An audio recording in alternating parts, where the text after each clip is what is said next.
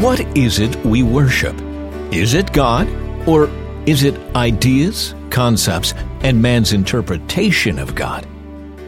Welcome to episode 35 of What We Believe and Why with pastor, author, and teacher, Dr. George Byron Koch.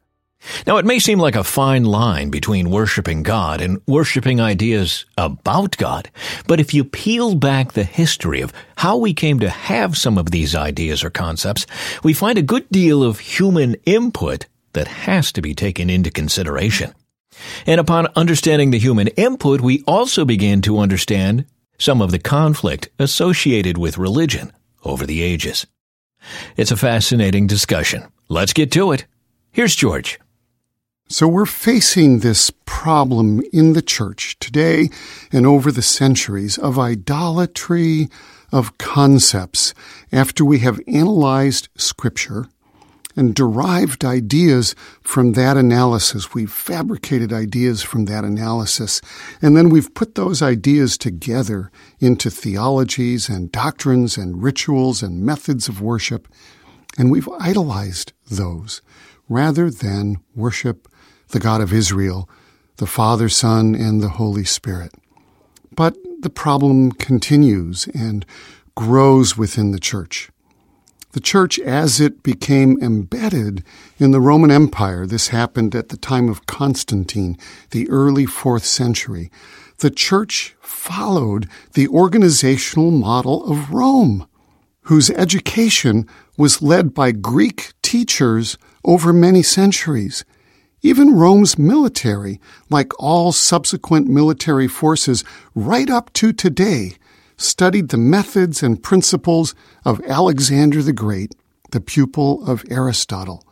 The church grew large within the Roman Empire while it was nurtured and trained in this environment. More, the church was steeped in things Greek, even from its first moment, because the culture of the Middle East had already been Greek for more than 3 centuries. As the church matured, this influence of Greek philosophical methods of thinking, analyzing, categorizing, and describing, it only deepened. In the centuries after Jesus, it changed the church from a Greek-influenced Jewish movement in and about Judea to a largely Greek culture religious institution throughout the Mediterranean, with a Roman governmental structure and Roman norms of authority and hierarchy. The philosopher and mathematician Alfred North Whitehead once wryly observed that European philosophy, quote, consists of a series of footnotes to Plato, close quote. And although some modern philosophers might draw the lines from early Greek philosophy straight to the Renaissance and the Enlightenment, Greece clearly also provided the foundational thought forms, the ways of thinking for the church from its inception, and later quite explicitly for Thomas Aquinas, who seems to have learned of Aristotle from Islamic scholars, and continuing right through all of the systematic theologians who followed him right up to this day. But again, long before Aquinas rediscovered the Greeks and their methods of reasoning, their ways of doing philosophy, their ways of fabricating philosophical structures, Greek philosophy was already the foundation of the Christian church's religious concepts. It was the DNA of the church, though the church seemed unaware of it, or unaware that it had been so thoroughly infiltrated and overtaken. Now, this is not a new revelation or a big secret. It is the analytical and creative thought process by which Christian religious concepts and their subsequent doctrines, dogma, creeds, rituals, liturgy, worship practices, polities, canons, and even hermeneutics were formulated. This is not to deny the work of the Holy Spirit in any of this, but as we will see shortly, the products of the process take on a life of their own. It is worth noting that the early Christian religious concepts were not readily accepted as equals to the work of ages of Greek philosophical schools. Critics in the Roman and Greek cultures in the first 2 centuries found the Christian church's philosophical efforts inept and even dangerous, and ridiculed them, beginning at least as early as Paul, recorded in Acts 17 and elsewhere. The church's development of detailed and extensive philosophical concepts arose in part in response to the ongoing and condescending criticism it received from its critics, and in part as various Christian religious concepts arose and conflicted with each other. The works of Origen, who wrote Against Celsus and On First Principles, the works of Justin Martyr, who wrote First Apology, the works of Irenaeus, who wrote Against Heresies, and Tertullian, who wrote Apologeticus, are examples of just such responses to Greek philosophical criticism. Attack and defense occurred on both sides of the debate and over the course of centuries. Now, I'm aware of the debates over the Hellenization of the church. These stretch back to Hippolytus, Tertullian, Luther, Schleiermacher, Barth, and others, and of the rejection of this Hellenization of the church by the modern Roman Catholic Church, which views it as a Protestant problem. But if anything, this is just another proof of my assertion that this whole process of analysis, extraction, abstraction, and fabrication of concepts produces a framework of beliefs that divides the church. Further, these concepts have more in common with scientific hypotheses than they do with settled truth. Yet over time, they are treated as if they've arrived fully revealed from the pen of the Almighty. The reason it is sometimes called a Protestant problem is because Scripture is held in high esteem by many Protestants.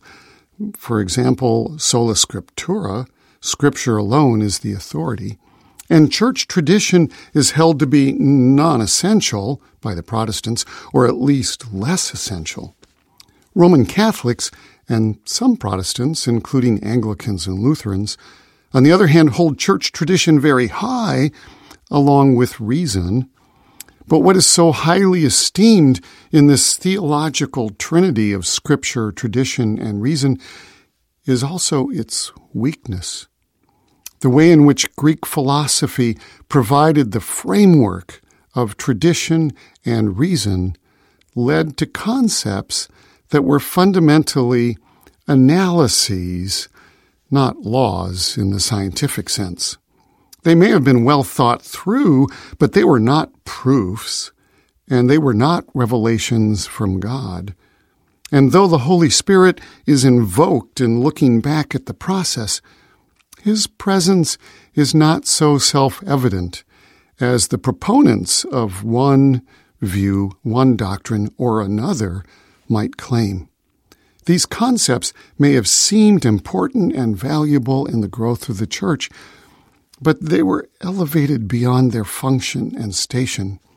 And the Greek origin of the process, a process of thought by people, was largely considered of no great matter. But it was key to this entire development and to all of the idolatry which followed.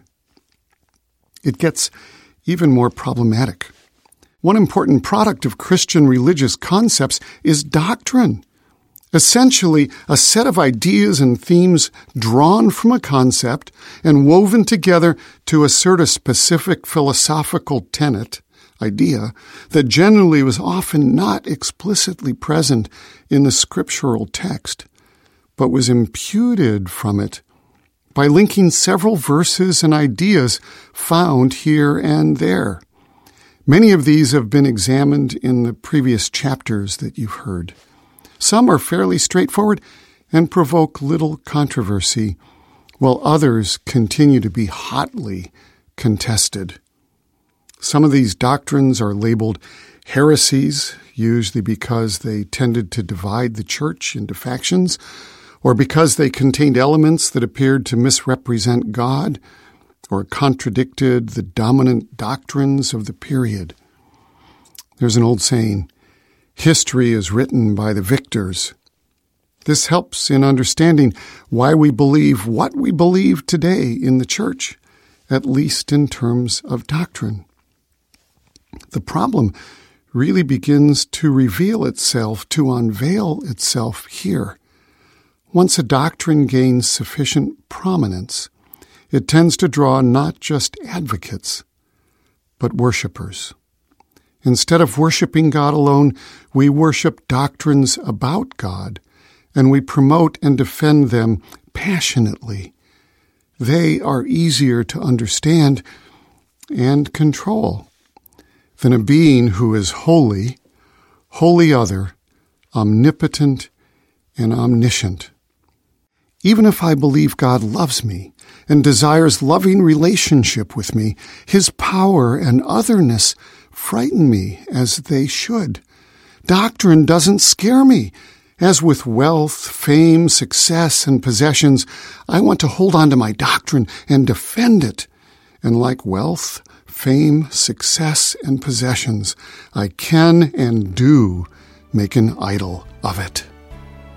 Well, there's a statement that has a bit of girth to it. Our thinking about God can lead to idolatry. We'll spend more time on this challenging concept after a quick break.